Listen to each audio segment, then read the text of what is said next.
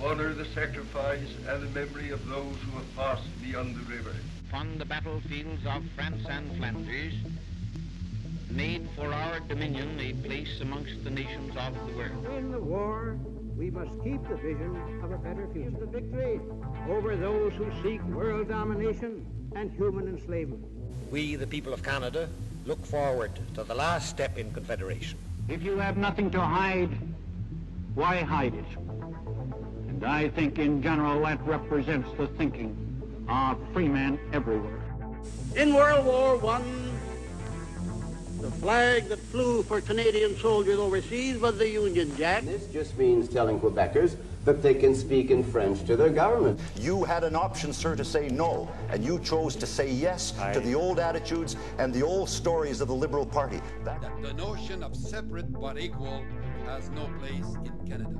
Sure that same-sex benefits pass. I stand before you today to offer an apology to former students of Indian residential school. As much as possible, stay home.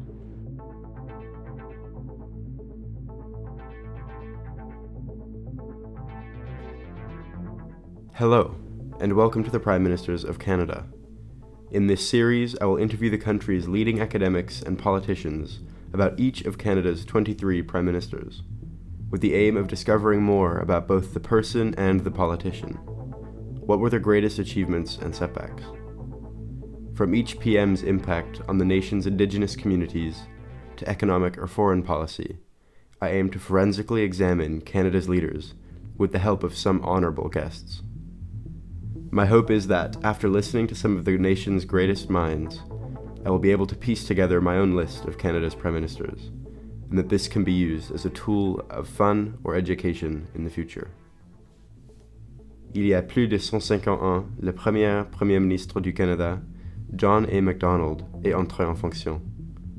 Premier ministre du Canada comprend plus que 23 épisodes examinant la vie et le mandat de chacun des premiers ministres du Canada, de Macdonald à Trudeau.